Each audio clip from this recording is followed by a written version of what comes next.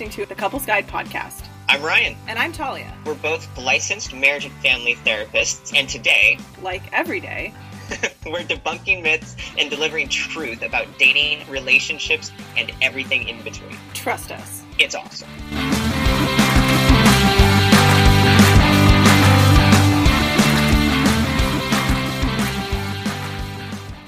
Hello. Episode 97. Wild. Sorry, Talk to me, Talia. What episode number? I didn't hear you. What was it? Episode 97. Oh. Can you please tell me what I just told you? Episode 97. Can you please tell me what I just told you? Yes. You just enunciated very well for me. And even though that's an important skill in relationship, that is not what we're talking about. Fine. We're talking about active listening. Whee! In all of our almost 100 episodes, we haven't done one, but then at the same time I can, because we swim in active listening all day, every day. Yeah. Some way, shape, or form. Well, and that's why I thought it would be a cool thing to kind of like lean into. Definitely. Because I think regular listeners to the podcast, when we dive into it, will hear, like you said, that, oh yeah, we're always just like, that's a given of a lot of what's underneath what we're talking about, particularly when we dive into communication in relationships. Right.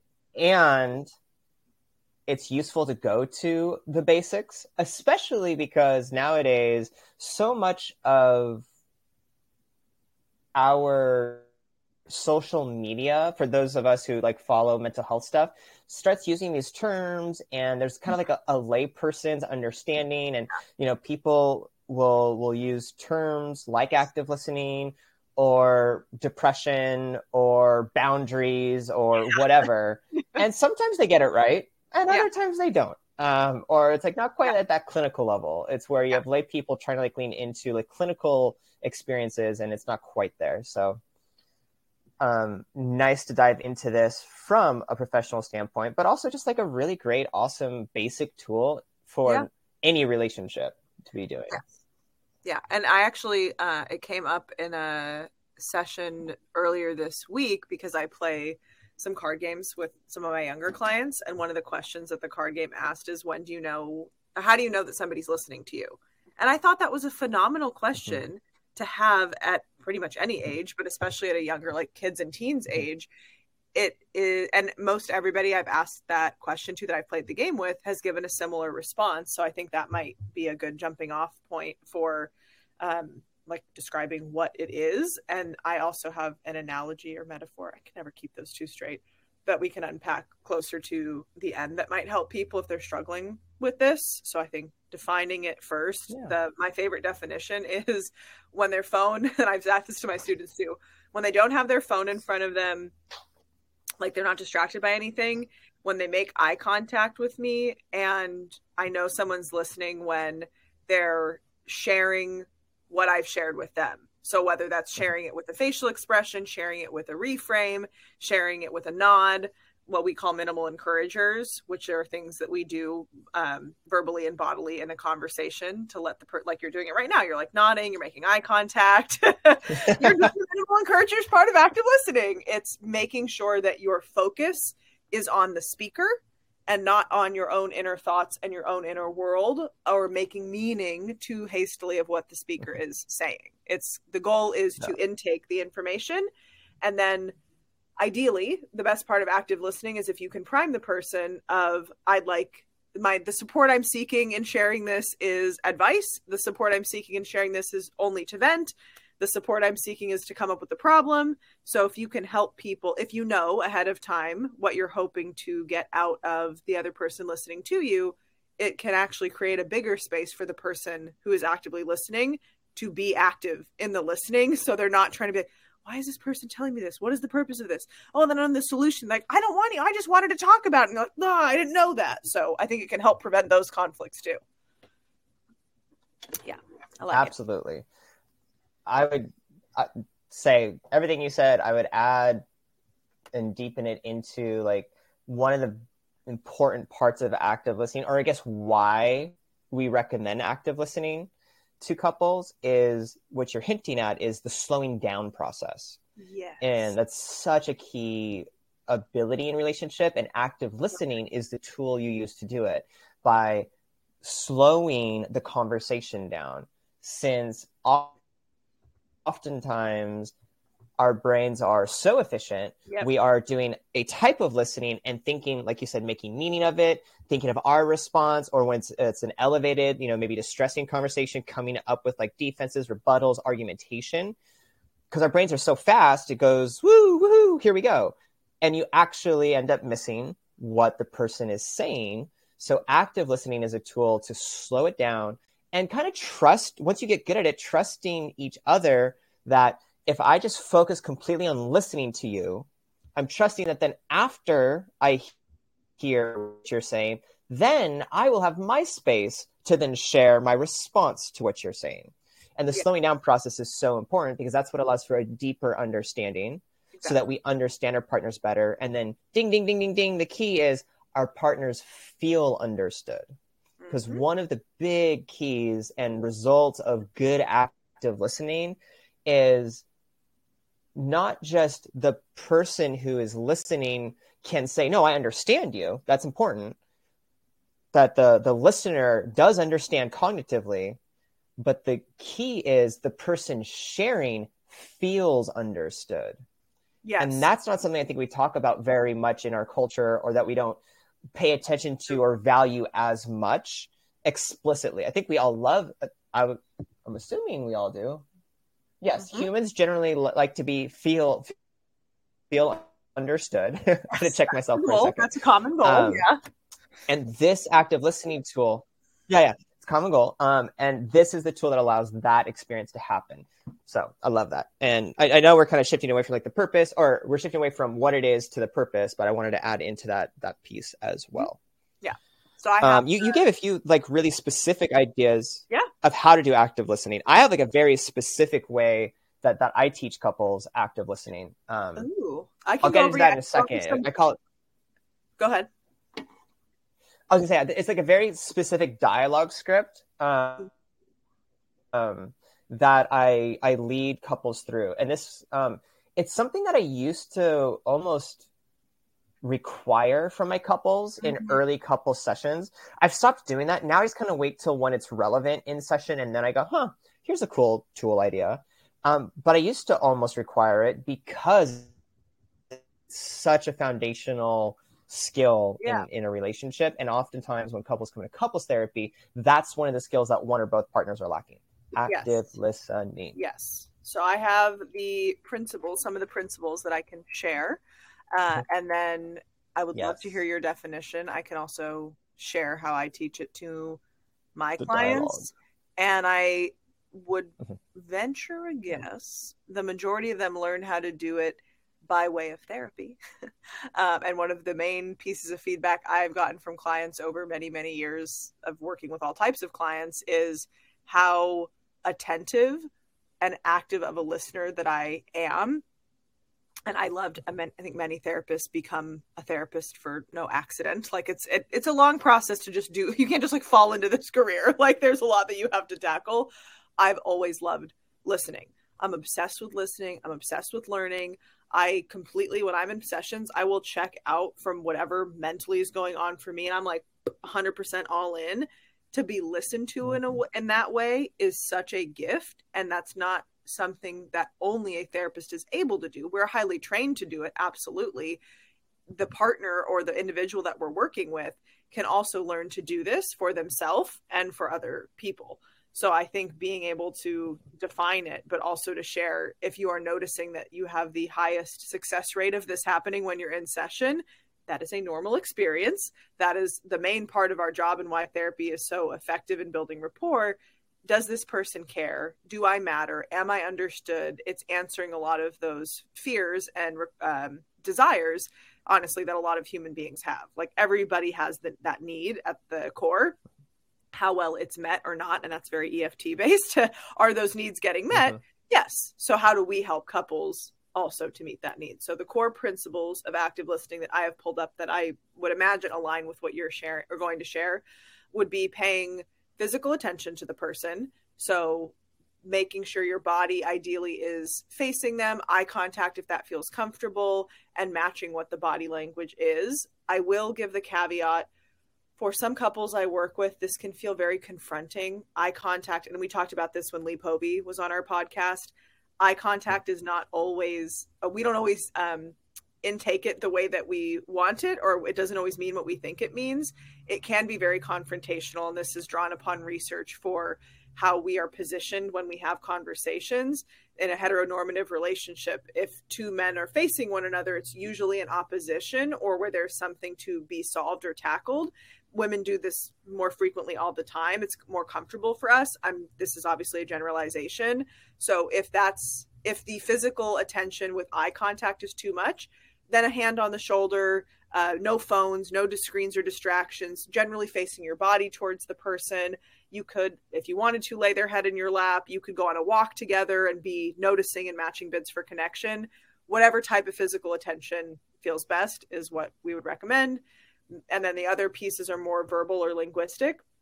So you'd want to make sure that you're paraphrasing what the partner or the person you're talking to is saying, appropriately so. Please don't interrupt. Interrupting is very annoying. I understand the urge for it, but we have to tamp that down at the appropriate time in the conversation, being able to reflect what the partner has said. If you need any clarifications, wait until the end.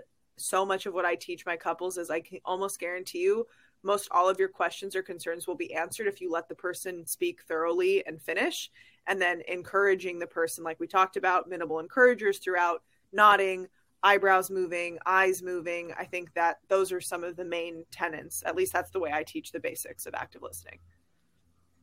Yeah, love that. And all of that, I don't go into that explanation with couples, but what I do is offer this dialogue that uses all of that. And it's having couples turn and face each other initially when they're learning this, and literally have them like write down this dialogue and then stick to it when they're trying to practice it. And I frame it as, hey, this is an exercise. And it's actually pretty tedious to discuss and have a dialogue this way, but that's okay. When you're trying to develop this skill through the exercise, you're not trying to solve the dialogue or come to a resolution of the dialogue yet. The goal is just learn how to do this speaking. And here's how it goes. You have partner A and partner B. And key thing is partner B is in the hot seat. That's the listener role in this dialogue script. And so partner A starts off. And it's not required, but I do encourage, especially like early on when couples are learning to have communication skills training, have them go ahead, the partner A share, I feel blank when I blank. So we're actually incorporating I statements in there and feeling statements, but that's not required on the active listening piece. I just like it being a very robust tool. So partner A, we're picking one topic, the dishes in the sink. We fight about it all the time. Okay. So I feel pissed off when I see dishes in the sink. That's partner A starting the dialogue. Partner B responds by paraphrasing what they heard partner A share, and then asking, did I get that right? Partner A answers just to that question, yes or no. No other word, just yes or no. If partner B listened correctly and got it right, and partner A responds with a yes, then partner B responds with another question, is there anything else? Partner A says either no, which then you flip roles, and then partner B gets to respond, or partner A responds with, yes, there is something else, and goes into another thing they'd like to share about the dishes in the sink. The reason that I'm really pissed when I see the dishes in the sink is because I hate doing dishes. And then you go back to the dialogue again. Yeah. Partner B, the active listener, paraphrases back what they heard partner A say, and it goes, did I get that right? Partner A says yes or no. If it's a yes, partner B goes into, is there anything else? Until partner A goes, no, I've shared everything I needed to share about this thing. Please respond.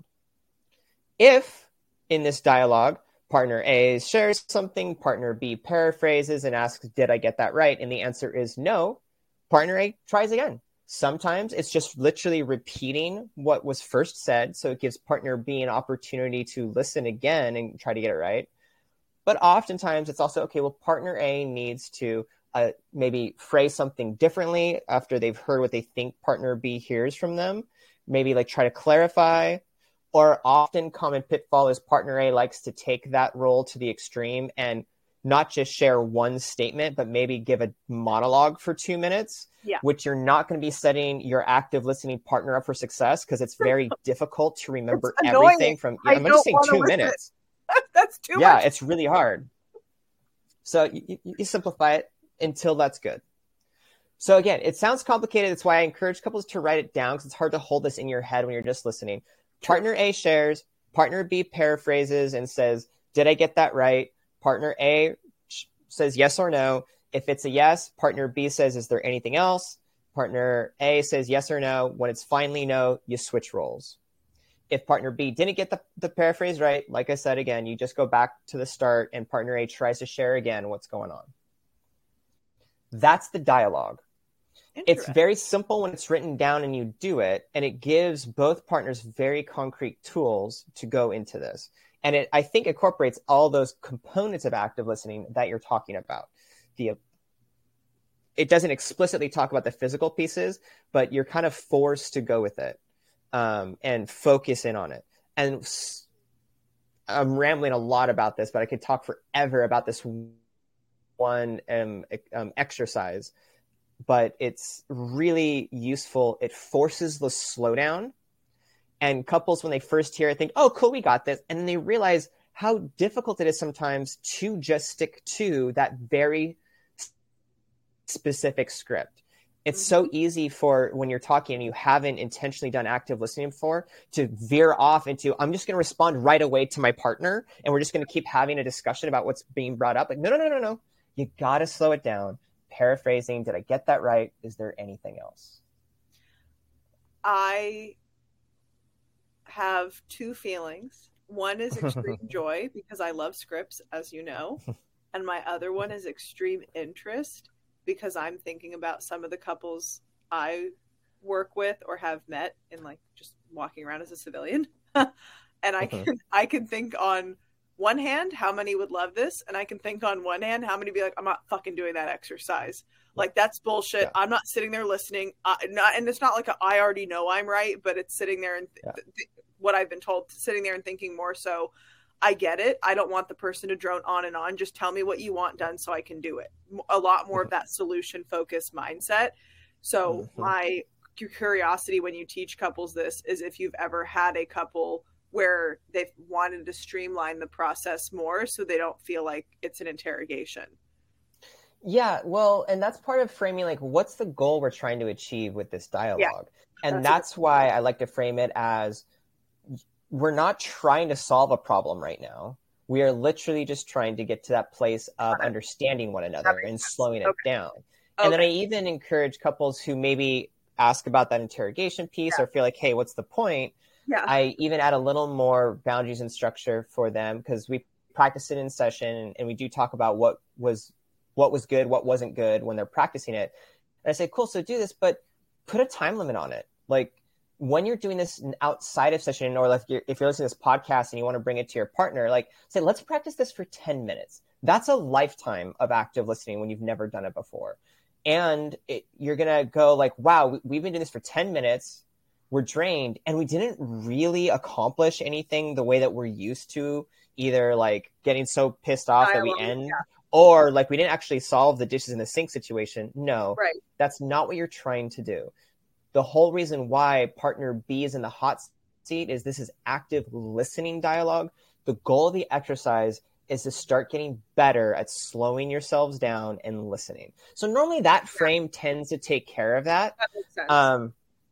For people who are invested, actually kind of, there's a buy-in as to like why we're doing this and why I brought up.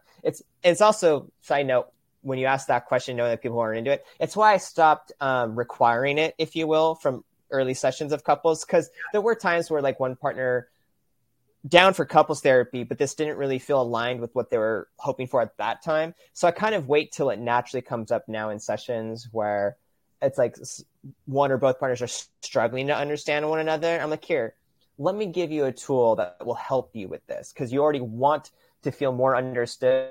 Yeah. Here's how you can do this. I like that idea. But it is hard, and there's definitely pitfalls there. Yeah. Oh yeah, and I mean, I can already tell, because I've worked through this with couples, not by that script, but indirectly. Mm-hmm. And I'm so curious of their interpretation, because that lets me know pretty much most of all that I need to. Okay, what did you just hear? Yeah. That's what I'll ask. They'll say something. Yeah. I'm not a big proponent of monologuing, but sometimes we get to some juicy details. And if I see the partner really invested in it, I let it continue. And then I'll shift, because sometimes I'll see a face, whatever it might be. I'm like, okay, what did you just hear? Mm-hmm. Well, he hates me. Not what he said. Not at all. What he said, honor that that's how you felt. Let's try this again.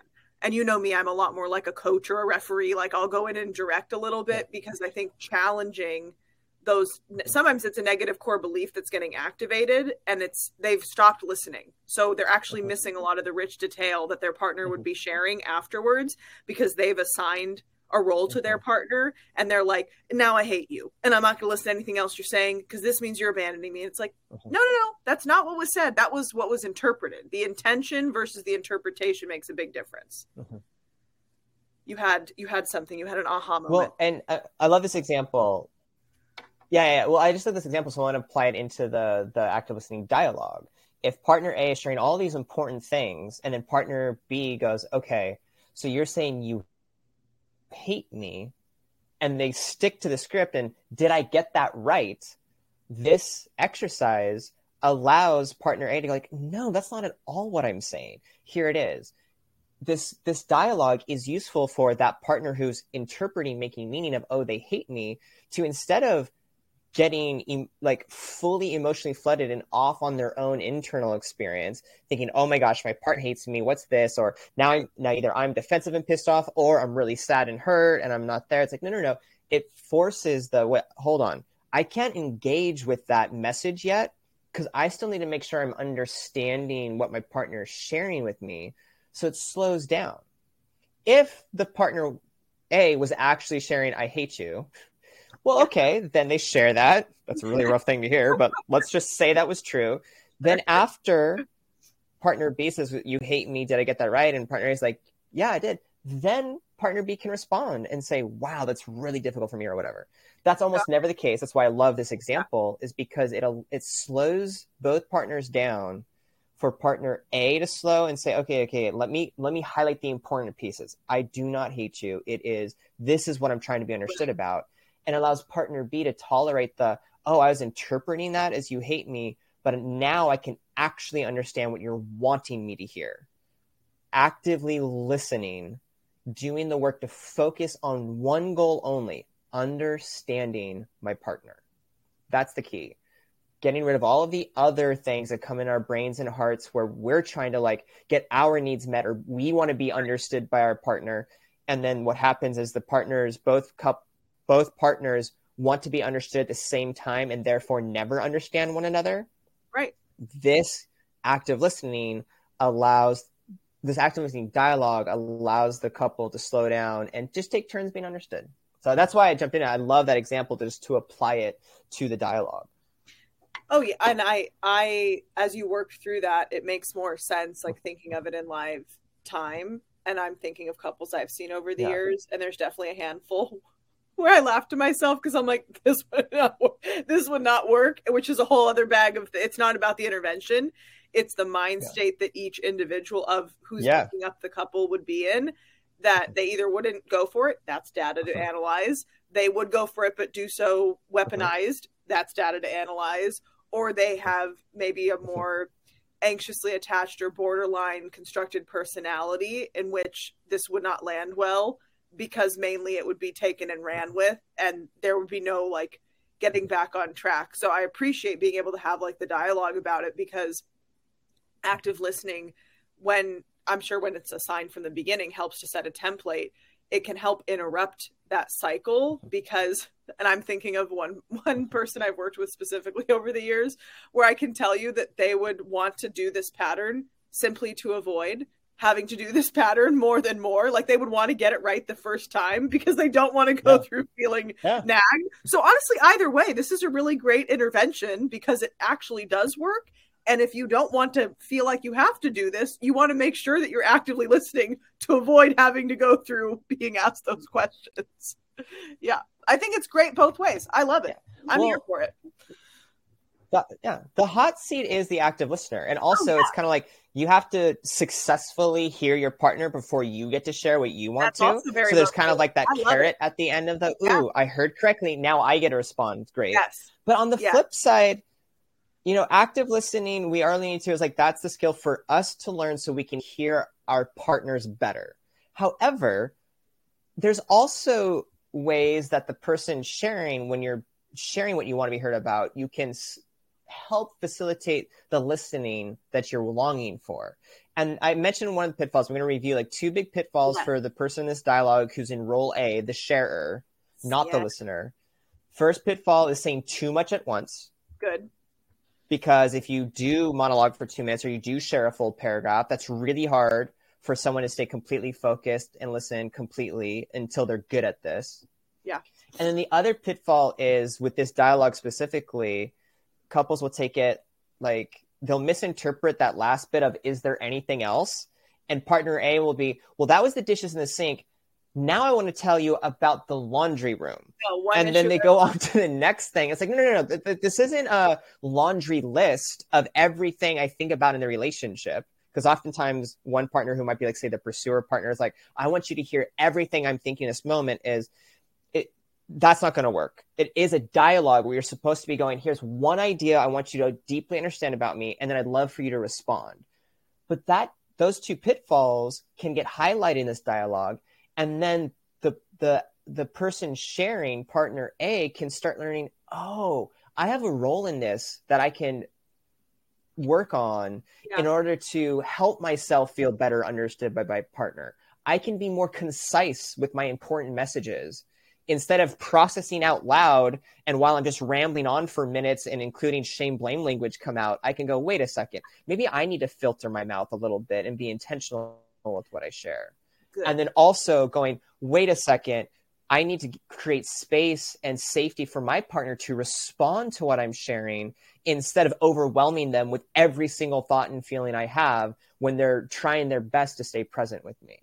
So I like that on that front of the dialogue as well. Would you say that would also be, I know you have a second one, so I don't want to cut you off. Would you say that would also be like a groundwork caveat? Like not only is that a pitfall if you share too much, so on the flip side of that, one of the ground rules is you need to be regulated enough that you can actually adhere to the one problem at a time rule? Not necessarily, honestly. I mean, definitely when you're grounded and regulated, this is going to feel more productive and enjoyable. But that's kind of where couples get to when they practice this. I agree. If anything, I'm kind of down in session when I can support couples when those types of groundings aren't there, because then I can point out, hey, look, this is why this is difficult. So let's do that. For listeners of the podcast, though, I want to be like, yes, do be cautious, because if you bring this and want to practice with your partner and you don't have an outside professional, like, or they take it slow and make sure you are in a good space. In this exercise. Yeah. That's that I wanted to add to that for your pitfall. Like my first pitfall is this is what I teach all the time. I'll preach it from the mountaintops. Your ideal time to tell your partner something may not be their ideal time to be told this thing or to hear it or to listen to it. So when you're framing what Ryan just taught us, and what we do on like a daily basis, be mindful of that. And this is one thing, and then I want you to take the show for the rest of it.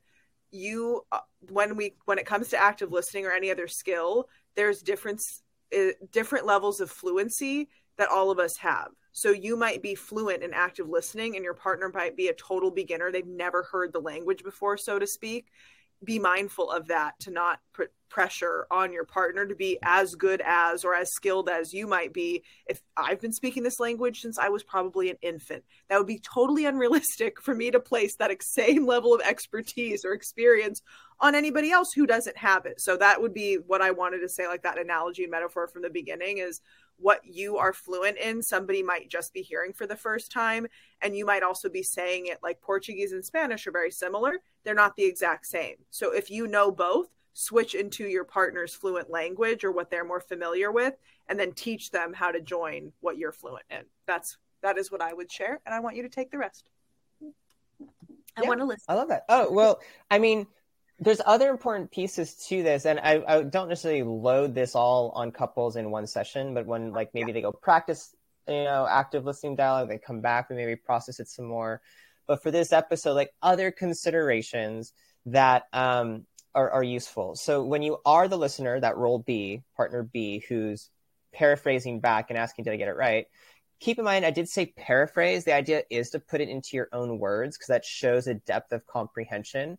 Yes. But to be honest, sometimes there's value in, if you don't know how to paraphrase it, just repeating back verbatim what your partner said. That's not my goal. That's not the intention. But I do want to give permission for that. Kind of like what you're saying about, hey, this is like new language speaking and someone's like, wow, I've never done this. Normally I just say, I get it. I understand. Can we move on? Yeah. There's still value in slowing down the dialogue to go, all right, you feel pissed off when you see dishes in the sink. Did I get that right? Just repeating verbatim what the partner said, there's value. Again, deeper ideal level is you are paraphrasing. That's why that's the formal thing that I taught in what the script says. But don't sell yourself short, because what can happen is it's really difficult to always paraphrase. So just stick with the slow process and get used to it. And then another thing. Huh? I said, it's funny because I said if all else fails, just don't interrupt. And as I was saying that, I interrupted you, so it was very poetically timed. Oh, nice. There you go. Highlight, boink. And honestly, it's probably just because of the audio like filtered it out because you were talking when I was talking. But that's also part of what the dialogue does, is it helps discourage the interruption, or you can very easily go, shoot, we broke it. One common thing, even when couples are firing all cylinders on this dialogue, they'll emotionally get, like when partner B is paraphrasing and getting it right, both partners will kind of emotionally go, yeah, you're getting it right. Cool. And then partner B won't even ask, did I get it right? They'll just jump on. Is there anything else? Like, no. Get used to it. Slow it down and actually ask it. That might seem redundant, and you might, it's common to get kind of frustrated with how slow this goes, but that's the whole skill set you're developing. When you do get it right, and you can tell just from your partner going, yep, you got it, still ask, because that is developing the skill of asking in an easy moment, so that when you aren't sure, or you're not getting those clear emotional nonverbal skills, it's still second nature to not assume you're getting it right. You double check and go, hey, did I get that right? So that's another key thing on the active listening tip and trick when you're in role B and doing this dialogue.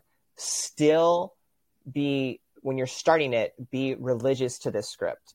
I have found to be useful. So I think those are kind of like some of the common pieces there. I did already mention that, 10 minutes is a long time to do this, and not a lot's going to be shared at first as both partners are learning like what this is. But if anyone listening here wants to kind of bring this into the relationship, I say take 10-minute chunks and just say, hey, let's do this dialogue. Let's see how it is. And then just notice what starts happening. What I'll end with is very common. I just had this week with a couple, which is probably why this was in my head thinking about doing an episode on this. Couple had just gotten used to it, tried it, and they're noticing, we really got more to this place of we feel like we understand each other better. And now they're dealing at a deeper, higher level of, now we understand where each other's coming from. We still don't agree. And I'm going to say that's okay. But now you can start talking about, okay, here's how we disagree, but I understand and respect where we're different. Now we can talk about what do we want to do as a team to address our differences, as opposed to just fighting about who's quote unquote right. So it gets to a nice level. Once both partners feel understood, it creates safety. It creates safety to go, I understand you and I trust that's true for you. Mm-hmm. And that doesn't have to be true for me because you understand me and how we're different. That creates this emotional connecting experience that then actually allows you to address whatever differences are there. So that's after active listening. But I want to say to listeners, like, some of the purpose and why you get there, because that's the light at the end of the tunnel that's really good, that allows like really, really cool shifts to happen in a relationship. I love it. That's my thoughts. My thoughts. I loved being able to actively listen to you. Oh, thank you very much. Yeah, I did kind of go on for a long time on that dialogue. No, I love it. So thank you, Talia, for listening. And thank you, listeners, our faithful listeners, always checking it out and learning stuff. I'd be kind of curious, specifically on this, like feedback from people about how they might introduce this into their relationship and what's been useful, what's been not. I really want to make a joke. Any other feedback, though? Okay, then text it to me later. But I was just going to wrap up and say thanks again, everyone listening. If you do have feedback or you do have a question for us, shoot us an email, Ryan and Talia at thecouplesguidepodcast.com. Yes, you can also answer, if you have a question, I'll do like a Q&A, usually about once a week, fingers crossed, at Talia Bombola. And you will hear us or see us, depending on where you're watching this. If you visualize us in your head, you will connect with us next episode, which will be 98. And we're super close to 100. So if you have any ideas for our 100th episode, send them in. Yeah, Talia and I are starting to talk about how we might want that 100th episode to go 4 years into this podcast. So, I've got some ideas. We'll consider them, and hopefully we'll have something kind of fun for everyone in a couple weeks when we get there to our milestone. I love it. Thanks so much, everybody. Take good care.